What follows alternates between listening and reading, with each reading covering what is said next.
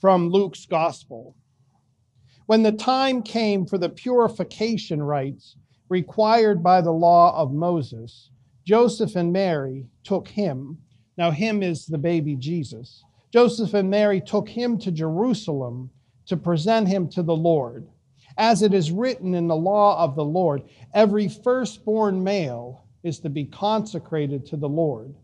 And they went to offer a sacrifice in keeping with what is said in the law of the Lord, a pair of doves or 2 young pigeons.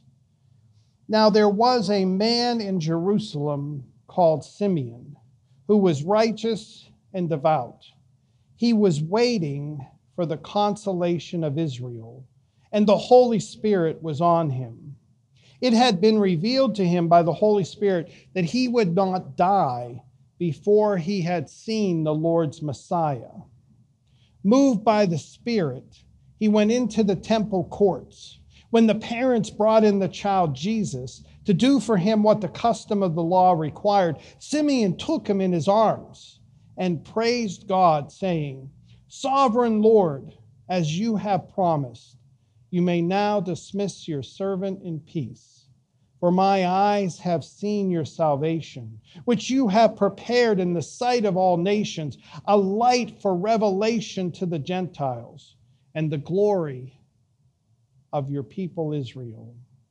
The child's father and mother marveled at what was said about him.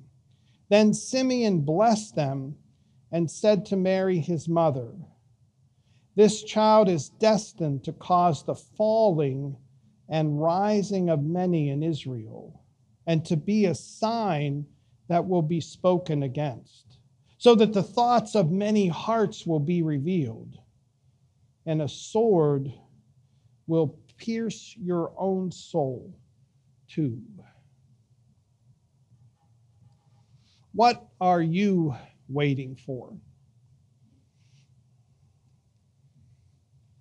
Well, waiting for you to start preaching, Pastor Allen, right? Or maybe waiting for the service to be over to get some sausage and pancakes. But deeper than that, what is it you're waiting for? You're hoping for, wishing for? What are you praying for?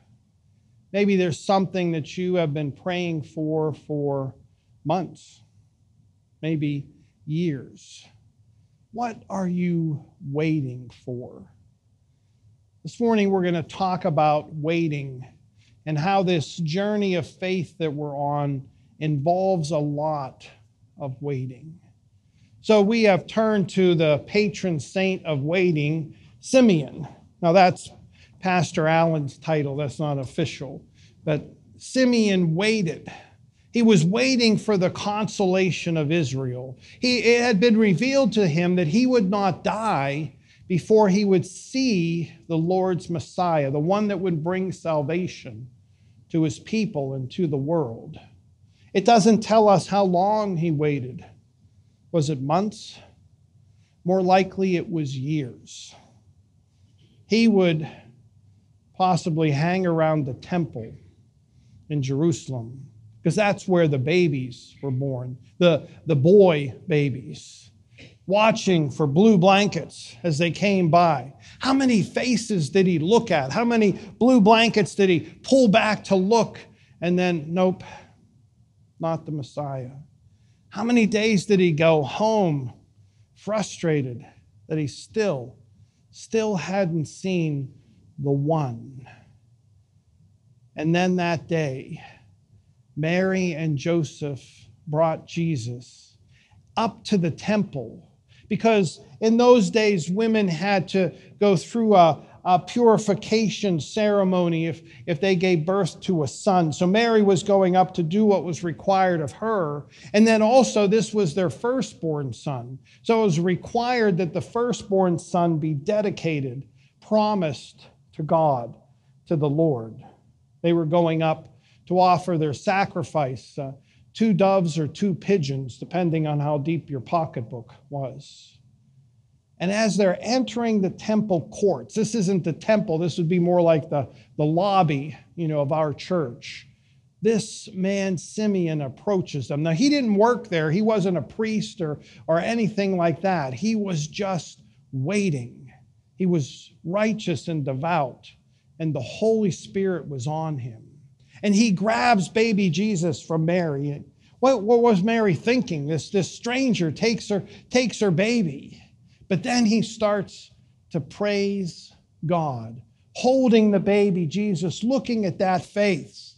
He says, "Sovereign Lord, as you have promised, you may now dismiss your servant in peace, for my eyes have seen your salvation, which you have prepared in the sight of all nations, a light for revelation to the Gentiles, and the glory of your people Israel." They were amazed at what he said. And then I picture he gave the child back to them, and then he blessed them and spoke to Mary. This child is destined to cause the falling and rising of many in Israel. Jesus would be a dividing figure, to be a sign that will be spoken against. He's really prophesizing, maybe having no idea that there would be that day when Jesus would hang on the cross and people would hurl insults at him, so that the thoughts of many hearts will be revealed, whether the hearts were good and pure or they were evil. And then he says to Mary, "And a sword will pierce your own soul too."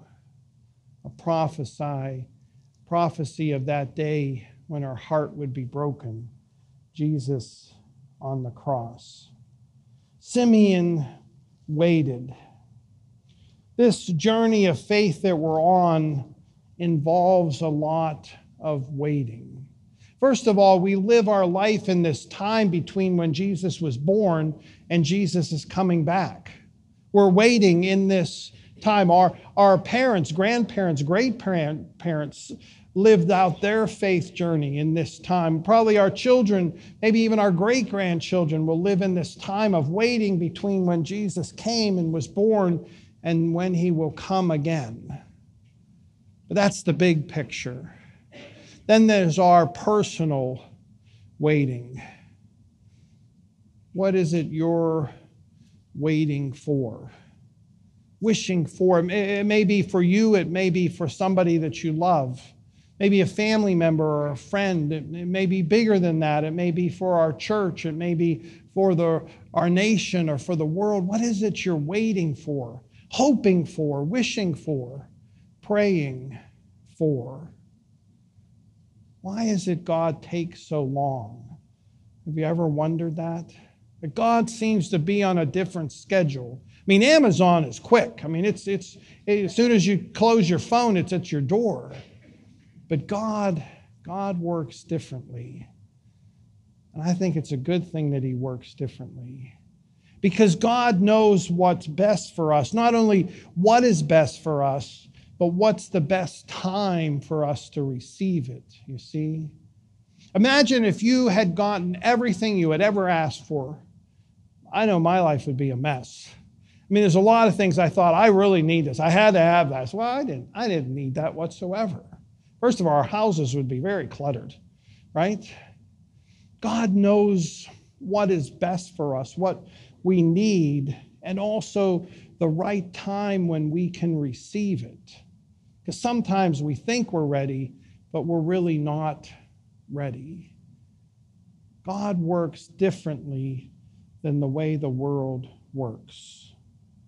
And Simeon, it says, was righteous and devout, and also that the Holy Spirit was on him. He was waiting in the Holy Spirit. Well, what does that mean? What does that look like? I would offer some advice. Perhaps there's something you've been praying for a while, and it just hasn't happened. And if that is the case, sometimes our prayers, our hopes and dreams can get very narrow. Like, this is what I want, God. This is what I think is best. It may be for you. It may be for a loved one. And if it's just not happening, perhaps you could open up your prayer a little bit. Instead of just continuing to ask for that one very narrow thing, could you open it up and say, well, God, why does that not happen? God, what is it you want? God, what in me needs to change in order for this to be revealed or this to happen? That our prayers can and our hopes and wishes can get very narrow, but can we start to open them up so that it's more of a conversation with God? It's a back and forth with God. Well, God, what do you think is best? What do you want for me?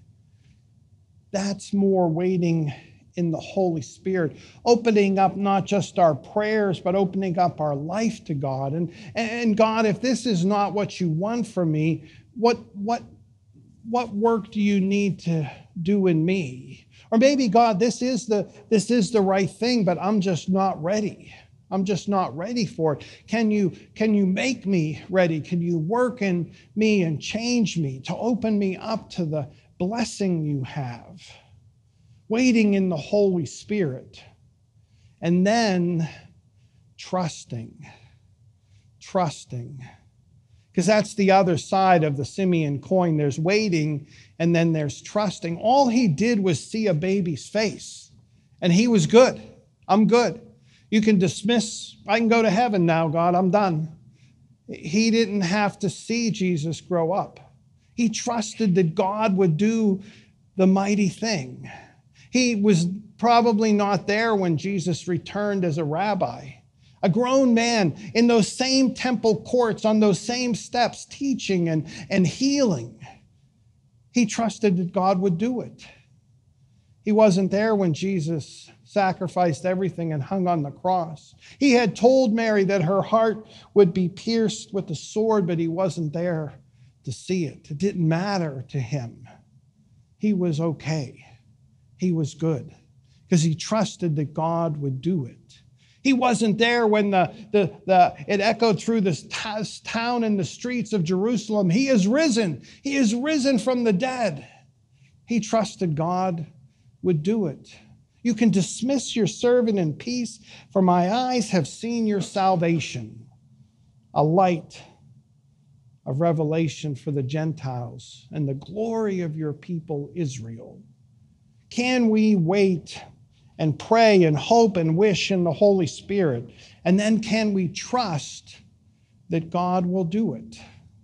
Can our prayer open even wider, just saying, well, God, I'm going to leave it to you. I'm going to place it in your hands. Can we lay down our worry and our anxiety and just trust that God will take care of it? Because all God wants is the best for you and me. We sometimes can really want something that won't be the best for us, but God can't. God can only give us what we need, when we need it. Can we wait in the Holy Spirit, opening our prayers up to include God in our life, and then trust that God will take care of it? God will take care of you and me. Amen.